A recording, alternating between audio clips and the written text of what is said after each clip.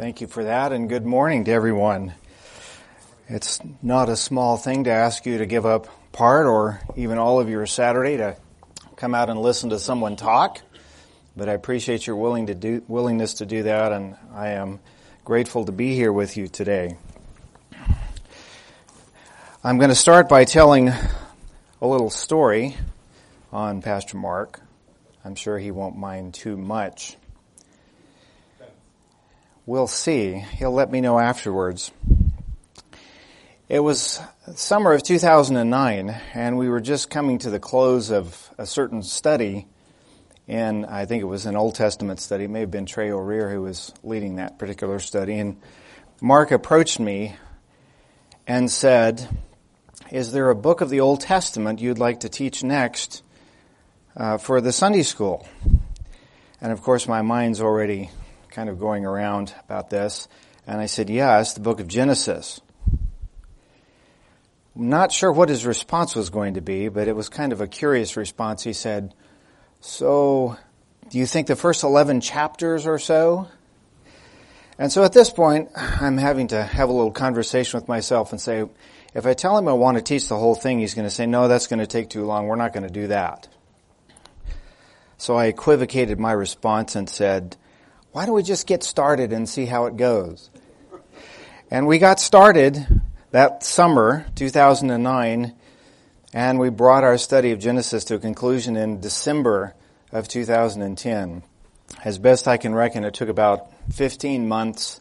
There were about 60 lessons, but frankly, I lost count. There are 50 chapters in Genesis, of course, and even with the goal of teaching one chapter a week, which is really inadequate for probably any book of the Bible, it still took the better part of a year and a half to get through that study. And it was a delightful time. In my own experience of it, it reminded me of I have this picture from The Voyage of the Dawn Treader, where the kids are in the room and they're looking at the picture of the Dawn Treader on the wall, and then all of a sudden they can smell the sea spray, and then they can feel it, and then suddenly they're in the picture. And it was a lot like that, of just being pulled into the narrative of the life of these men, these patriarchs, men of God, but obviously fallen. And it was just a delightful time for all of us. So in a sense, it kind of feels like being back here, and the older you get, the passage of time, you kind of lose track of it. It's like when I saw Mark and Bill this morning, and it's kind of like hi, and then thinking, wait a minute, I haven't seen them in a year and a half. I should probably do more than wave. So it literally has been more than 10 years since we finished that study, and yet this morning it feels a little like picking up where we left off. And it was a delightful time. I've continued to think about the book of Genesis over the years and the importance of it. And even though it's the case that we tend to focus the controversy in Genesis over the question of creation, when you take a step back from it, you realize, wait a minute, Genesis contains virtually all the important doctrines of the Christian faith. It's not just a question of how did God create, but it's a question of where do we get our most fundamental Christian doctrines. And so the defense of Genesis and the teaching of it is an important aspect of our Christian lives, and we should not neglect it. So as we think about this first session, I've titled it Truth and Reason. I might add to that, Truth and Reason in an Age of Madness. And by the way, there was a scripture reading that goes along with this. So let me turn your attention as we start this session to the book of Acts in chapter 26. You may not believe me when I say this, but I selected the title for this chapter or this session before I found this passage in the book of Acts, and it's actually in the New King James Version that says it just the way that I want to, so I'm going to read from the New King James. But in this passage in Acts, starting in verse 24, Paul has just appealed his case to Festus, to Caesar, I should say, through Festus, and then King Agrippa comes through town, And King Agrippa wants to hear Paul for himself, so they have the royal court is convened and Paul is brought in and he begins a long defense. And so we're not going to read the whole defense of Paul in this section, but I'm going to pick it up at that point where it kind of hits home in verse 24 of Acts 26. Now as he thus made his defense, Festus said with a loud voice, "Paul, you are beside yourself. Much learning is driving you mad." But he said, "I am not mad, most noble Festus, but speak the words of truth and reason. For the king, before whom I also speak freely, knows these things, for I am convinced that none of these things escapes his attention, since this thing was not done in a corner. King Agrippa, do you believe the prophets? I know that you do believe." Now what strikes me about this passage and the idea that we're going to pick up on, look at what Paul says. It starts with the denial. What's the denial? I am not mad, but I speak the words of truth and reason. And frankly, it's either one or the other. You either have words of truth and reason, or you have madness, and this contrast shows up many times throughout Scripture. If we think in terms of psychological disease, we try to find human or biological explanations for that, behavioral explanations, those kinds of things. But the connection in Scripture is that when you begin to abandon truth and reason, you literally go mad. You go insane. You no longer have a grasp on truth, and you no longer have the ability to think clearly or properly. And isn't that where we are in our culture today? If you think, and you might think this, I certainly do, I look around and I think, am I the only one who's still sane? Because everything I see around me seems like madness and chaos. I'm listening to what's being said, I'm listening to what's being spoken as if it were true, and yet the narrative is so contradictory and so confusing that you can't make sense out of it. And that's kind of the madness of our times. When we begin to disconnect ourselves from the truth, we literally have no foundation. Now I want to make a connection for you, and to do that first I'm going to turn to a small book in the back of the Old Testament, the book of Habakkuk.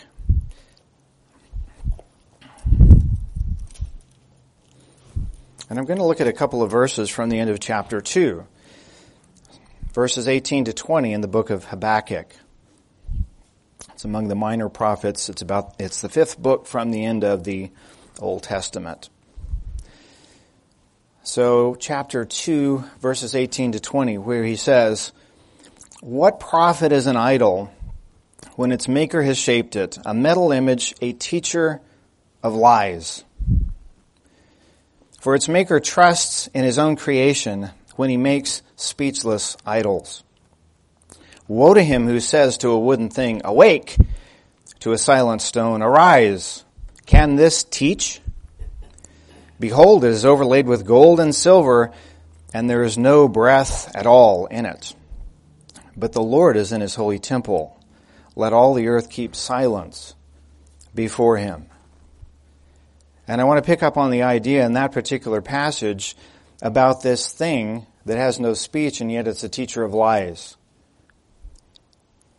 And another passage that I want to turn your attention to, which is probably a little easier to find and a bit more familiar, is in Psalm 115.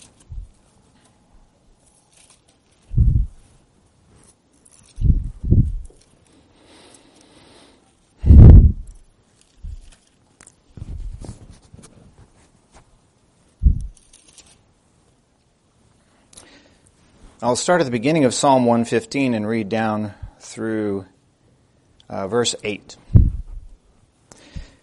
"Not to us, O Lord, not to us, but to your name give glory, for the sake of your steadfast love and your faithfulness. Why should the nations say, 'Where is their God?' Our God is in the heavens. He does all that he pleases.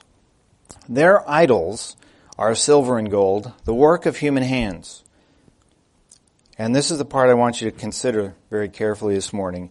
"They have mouths but do not speak, eyes but do not see. They have ears, but do not hear. Noses, but do not smell. They have hands, but do not feel. Feet, but do not walk. And they do not make a sound in their throat. And here's the clincher. Those who make them become like them. So do all who trust in them. So let that passage ring in your mind a moment. What do we become when we start making idols for ourselves? Speechless, blind, deaf, unable to see or perceive anything, unable to speak, powerless. It's a profound statement that when we begin making idols for ourselves, we become like the thing that we make. And over again, and it's often the case that in Scripture when the Lord is talking about idols, He's doing it in kind of a mocking way. You know, you make your idols and you prop it up. If you don't prop it up, it's going to fall over because it can't even hold itself up. You have to carry it from one side of the room to the other and so forth because it cannot move under its own power. Or you carve an idol out of wood, and then with the rest of the wood, you build yourself a fire to warm yourself. Those kinds of things. The folly of idolatry shows up over and over again, and it's one of our chief sins, and we are certainly not immune to it in our own day. But this is what we might call the madness of relativism. Now, what is the creed of relativism? There is no such thing as absolute truth. And we notice that that is constructed in a logical fashion and that it's a contradiction. And so if we start with a contradiction, then that means we have already abandoned reason at the outset. And so we have this idea that there's no such thing as truth, and in order for us to declare that there's no such thing as truth, we first have to abandon reason in order to even make the statement. And so you see the madness that we are left with in that scenario. So we take a minute at the beginning of this conference to think about why the book of Genesis? Why is it important? There are those, unfortunately, who think that the Old Testament is of very little importance to the Christian. Some will even say, there's nothing there for you. And yet that's a very foolish thing to say, because I seem to recall Jesus taking a walk with a couple of disciples after the resurrection and saying to them, starting with Moses and the prophets, opening the Scriptures to show to them all that the Scriptures say concerning him. And where does the book of Moses start, or the work of Moses? Well, Genesis is actually in many ways called the first book of Moses. Genesis is a title that was added later on after the Septuagint. So Genesis, if we think about what Genesis is teaching us in just these first, let's say the first 3 chapters, the first 2 chapters concern creation, the 3rd chapter concerns the fall and the curse that follows. Just within those first 3 chapters, we could pretty much address all the crazy kinds of issues that we're facing today. And we'll see that as we go through the course of the day. Now, in terms of doctrines, if we start looking at Genesis in terms of doctrines, we're going to find dozens of Christian doctrines in the book of Genesis. I was originally kind of hoping I could get 9 sessions this weekend and thinking 9 will get us started. But the session decided that 6 was probably about all we could do at once. So I squeezed it down, but trying to teach something about the doctrines in Genesis in just a few sessions is a hard thing to do because there are so many things that we could choose, so many doctrines. Now, Genesis is an historical book. It's not a doctrinal book. If we think of doctrinal books, Romans is one of our favorites as Reformed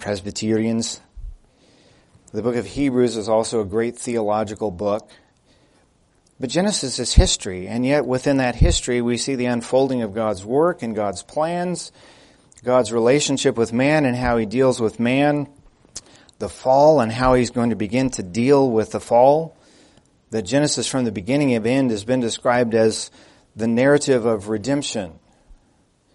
That it's God's unfolding story of how he relates to mankind, especially after the fall. And of course that culminates in the person and the work of Christ, who is the answer to everything that was lost in that fall of Genesis 3. Now as we come to this, we have an important question to ask, and this is where I'm going to get a little philosophical and a little nerdy for a minute and throw out a big word called epistemology. And epistemology is the science of knowledge, or it helps us answer the question of how do we know what we know. We might ask the question more fundamentally and say, how do we know anything? That's a profoundly important question, the kind of question philosophers have been wrestling with for literally thousands of years. And if we're going to know something, we have to have some kind of a starting point, and that's the challenge. Well, I did a little word study on epistemology. I look at this word and I think, that looks Greek. So I start digging around in the Greek lexicon. And so it's a compound word. You might notice the epi on the front is a prefix. And so we need to know, what does the prefix mean? How does it modify the root? And what is the root of this thing? And so you dig down a couple of layers from epistemos to ephistemos to stao, which refers to standing. Okay. And then what does the epi do to that? And it means to stand upon. And that's an interesting little word study because it gives us the idea that we need something to stand on. And that's what we're looking for. We need truth. We need a standard for truth. And of course, it's going to drive us to the Word of God. We need to spend some time thinking about how do we know anything, because think about how we learn anything. Well, first of all, we need language, for example, or we need senses. And then when it comes to revelation, we need to be able to use our minds. We need to be able to use logic. We might even notice there are different kinds of letters that are combined in different kinds of ways that mean different kinds of things. And when we combine those words in certain ways into sentences, following grammatical rules, they have meaning. So we need that kind of thing as a starting point. It seems to me that epistemology is a bit of a circular argument, no matter what your view is. So we have to assume something in order to learn something. And then we need some kind of a process to help us work through what's true and what's not true. And that's where logic comes into play. And one of the most important laws of logic that come into play is the law of non-contradiction, meaning that an idea and its opposite can't both be true at the same time and in the same relationship. And then that leads us to an idea that we call antithesis. That if something is true and something else says the opposite, they can't both be true at the same time. And that opposites are distinct. We can make distinctions. One of the unfortunate consequences of some of the more modern philosophy, thinking of Hegel and his dialectical synthesis, is the idea, we have thesis and we have antithesis, but we're going to mush them together and call it synthesis.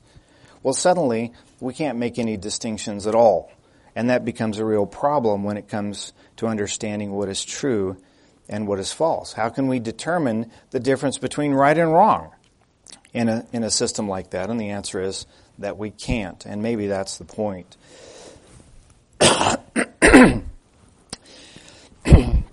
So that brings me to the next point, which is the necessity of revelation.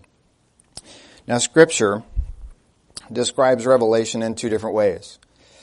We talk about natural revelation, which is God making himself visible through the things that are created.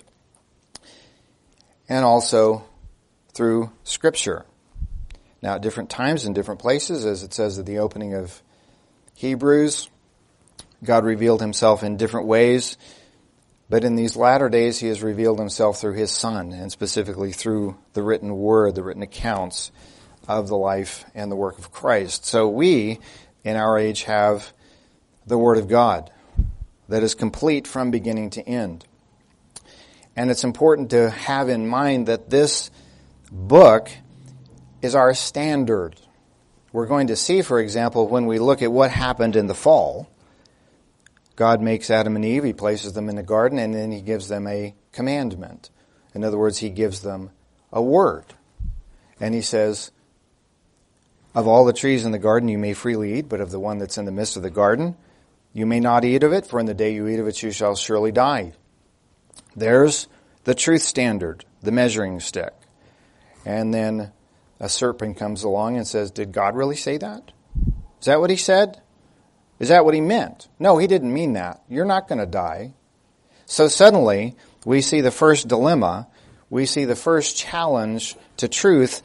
And if we abandon that standard of truth, as Adam and Eve did in that moment, then we're almost certain to fall. So it's always been God's intention for us to have his word as a way of discerning truth from error. So it stands in a very high place in our minds. Let me look at a couple of quick verses just to emphasize natural revelation. One, probably both very familiar to you, Psalm 19. It's a very common one.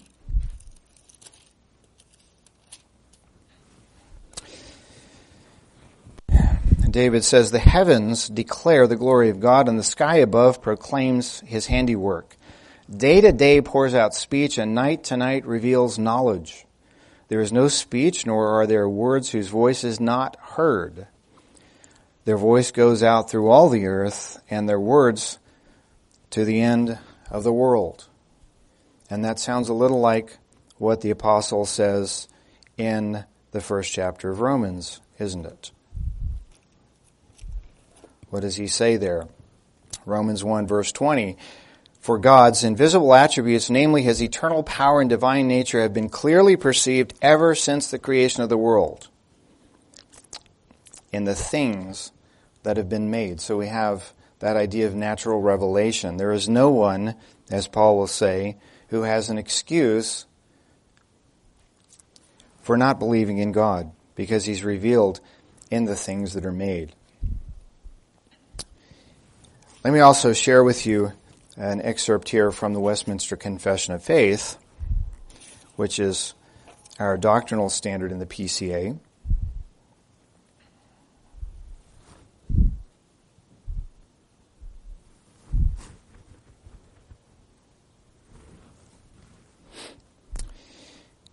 Coming from chapter 4, the authority of the Holy Scripture, for which it ought to be believed and obeyed, depends not upon the testimony of any man or church, but wholly upon God, who is truth itself, the author thereof, and therefore it is to be received because it is the Word of God. And yet from the very beginning what we see is man, rather than receiving the Word of God, doing what? Judging it, evaluating it, and rejecting it.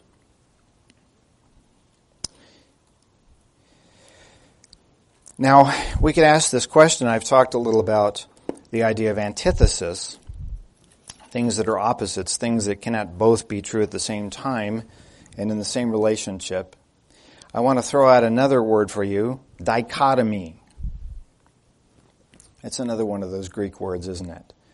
And it basically means to divide something into two. So a dichotomy would be that we're going to divide this assembly right down the middle. We have those people on this side and those people on that side. The two of them together include everyone. So we've divided it into two parts. And we see dichotomy, for example, in regard to the relationship between truth and error. It's either true or it's not true. Or we could say in terms of morality, it's either right or it's wrong. Okay? So that's another important concept that we need to deal with, and we're going to deal with it pretty quickly because where do we see the first illustration of antithesis and dichotomy in the Scripture? Yeah, the very first verse, isn't that something? In the beginning, okay, where's the dichotomy there? There's a beginning and then there's a before the beginning. Or we could say there is a time and there is an eternity. God created the heavens and the earth. Well, let's just take God created. There's a distinction between God who creates and the creation that He creates. And the heavens and the earth, a distinction even within the created realm. We start to see the distinction between what we might call terra firma and the sky or the heavens. So we start to see this right away, and it goes throughout Scripture. And we're going to talk about how the perhaps the greatest dichotomy of all is the dichotomy of salvation. There are only two endpoints in eternity, heaven and hell. The Scripture doesn't permit any other. There's no annihilationism. There is no salvation after death. There is either salvation or judgment.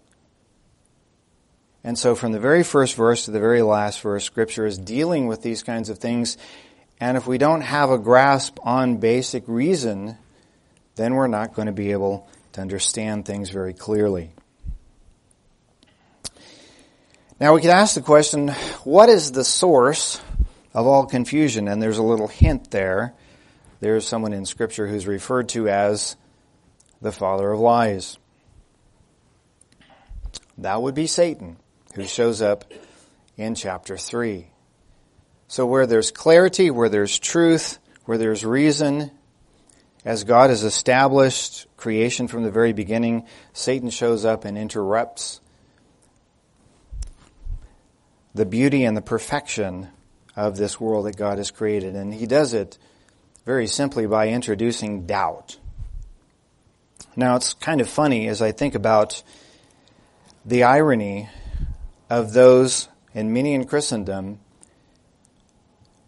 who don't want to defend Genesis chapter 1. What are they really saying? Has God said, I created the heavens and the earth in 6 days? Well, yes, He has.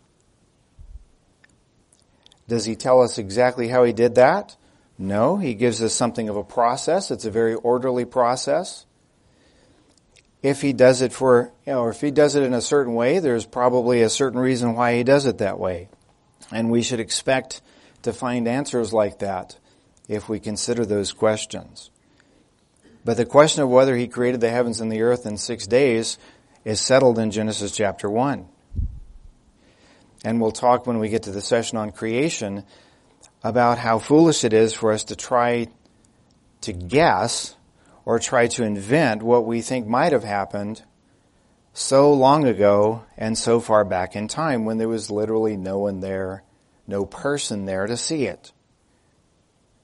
As Ken Ham says, there was one witness to creation, and that was God, and He told us how He did it. I might add to that I think that the angels were there and were witnesses to creation as well. But other than that, there was no man there to see exactly how it happened or exactly how long it took. And in that case, we have to rely on the testimony of the one who says this is how He did it. And because Genesis is historical and not poetical, there is no reason to try to distort the meaning of Genesis 1 to mean something else. So we take God's word as He delivers it to us. Whereas Satan comes in and starts to put a stick in the creek, so to speak, and stir the mud and dirty the water and make it harder for us to understand, seemingly, what, frankly, 5 minutes ago was very clear. So we have to watch out for him, and we'll think a little bit during the course of the day about how he does what he does. But the clue is, if you pay some particular attention to those opening verses of Genesis 3, you'll begin to see what his tactics are. And the tactics don't change very much. But he is crafty. And depending on which translation you have, it may say that he's the most subtle creature or the craftiest of the creatures. He's very intelligent. We're also going to find out later that he knows exactly what God said. I think part of the necessity of saying there were angels is that he was there when God gave the command. He heard exactly what God said to the man.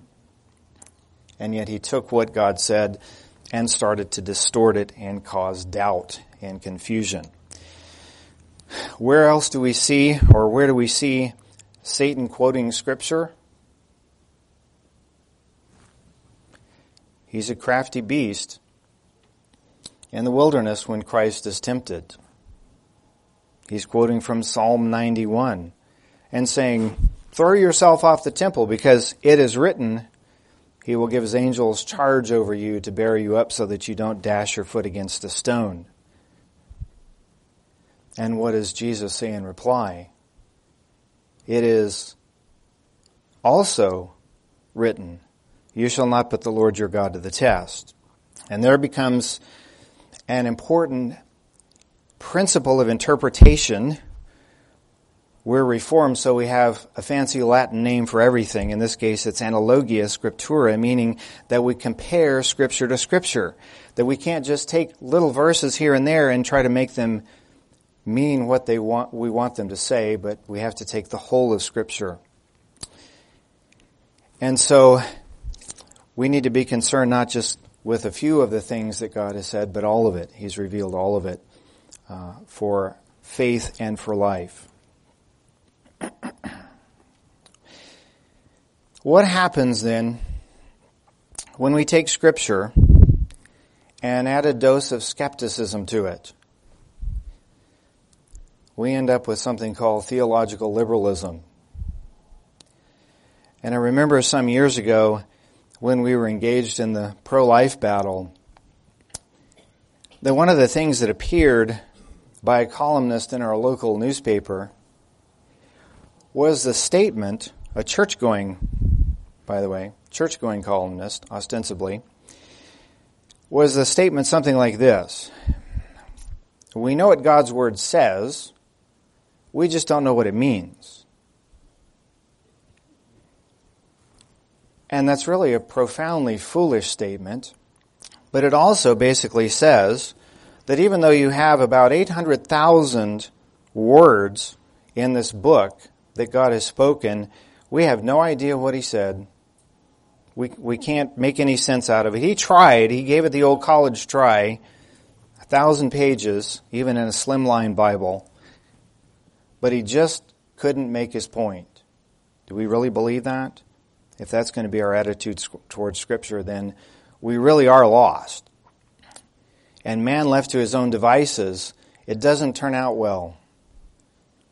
Just as a footnote, you can refer to the Enlightenment as an illustration of how poorly it goes when man says, we are going by the powers of our own reason, using man as the measure of himself to figure out what's true and what's not.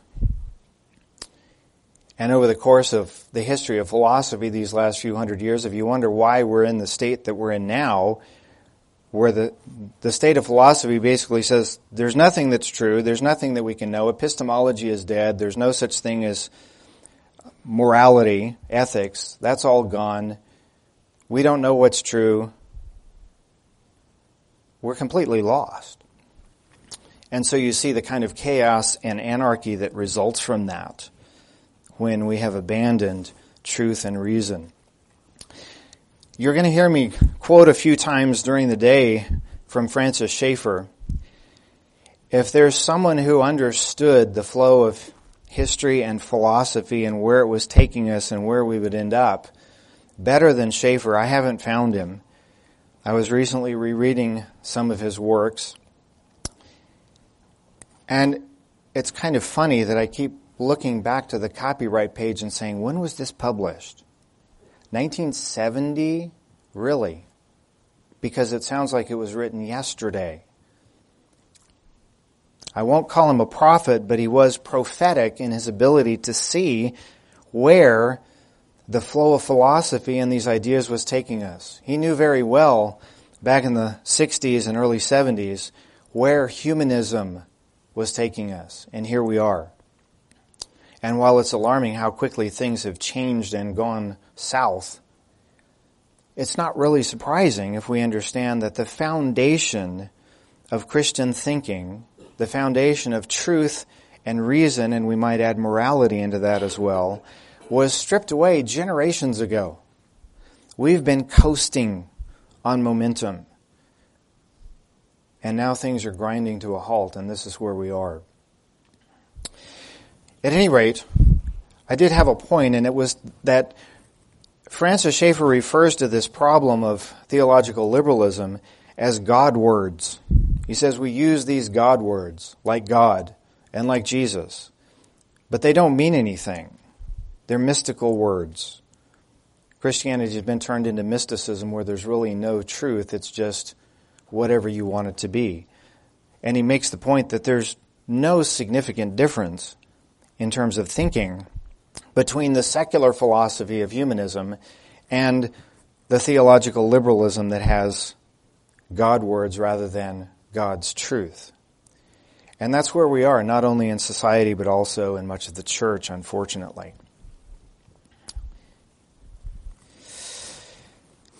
If it's the case that God cannot speak clearly, then we are in serious trouble. Because the Scripture claims a number of things for itself. One of the things that it claims, well, for instance, it claims to be true. That's kind of important. It claims to be precisely the Word of God. And if it's true, and it is the Word of God, then guess what? It comes with authority. And if God says, this is my law, it's not up for debate.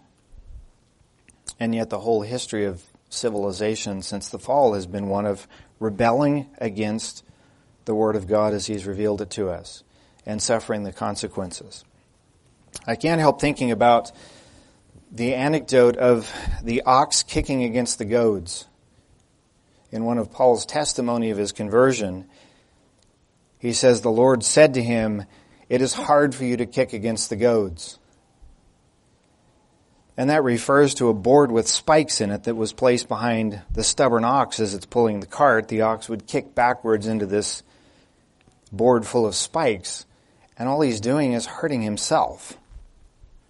He's not really accomplishing anything. He's only showing how stubborn he is, even to the point of causing himself pain. And that's much like what the human heart is in its fallen condition. We will kick against God's truth. We will kick against His law and say, no, I'm going to do this my way. And the results are disastrous. Now, as we bring this session to conclusion, I want to turn your attention to chapter 16 of Luke.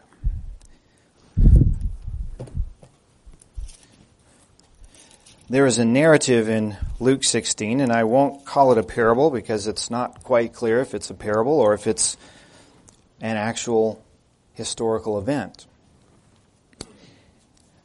But it involves a rich man and a poor beggar named Lazarus. So I'd like to read that section of Scripture to you starting in verse 15. When one of those who reclined at table with him heard these things, he said to him, blessed is everyone who will eat bread in the kingdom of God.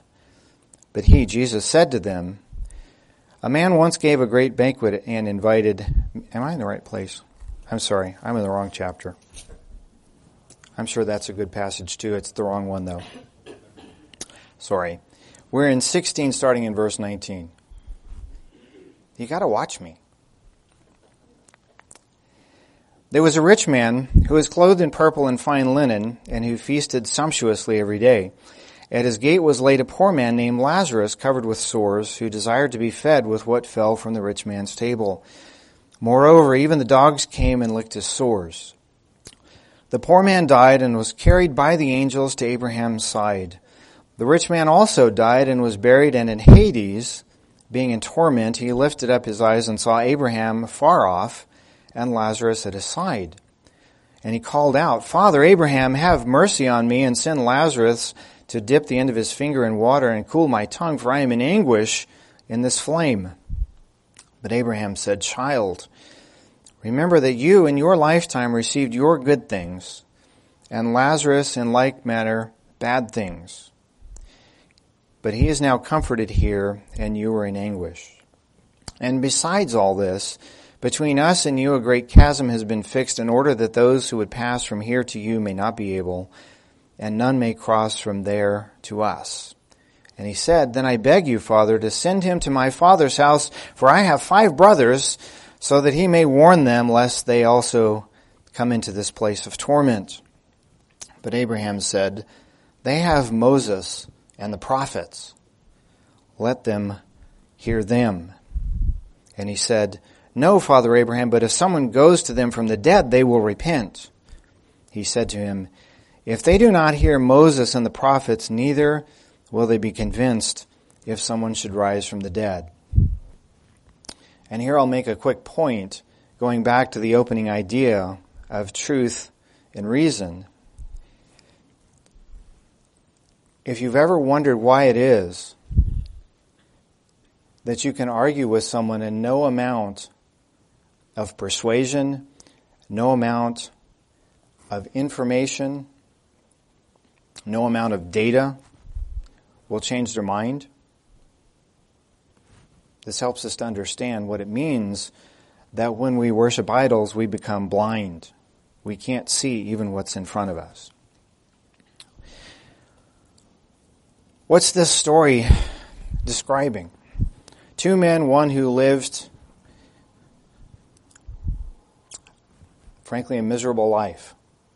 Sick, sore, unable to care for himself, looking for just a little compassion. And then this rich man. Now, what's interesting about this is that you might have expected the sick man to die. That wouldn't be too much of a surprise. But what happens is the one who wasn't sick also died. And it sounds like they died at about the same time. The death came almost certainly as a surprise to the rich man in his comfort. And what do we infer from this story about where the rich man expected to be after he died? It's pretty clear that he did not expect to be in the flame. And yet he lived in comfort without regard for the life to come.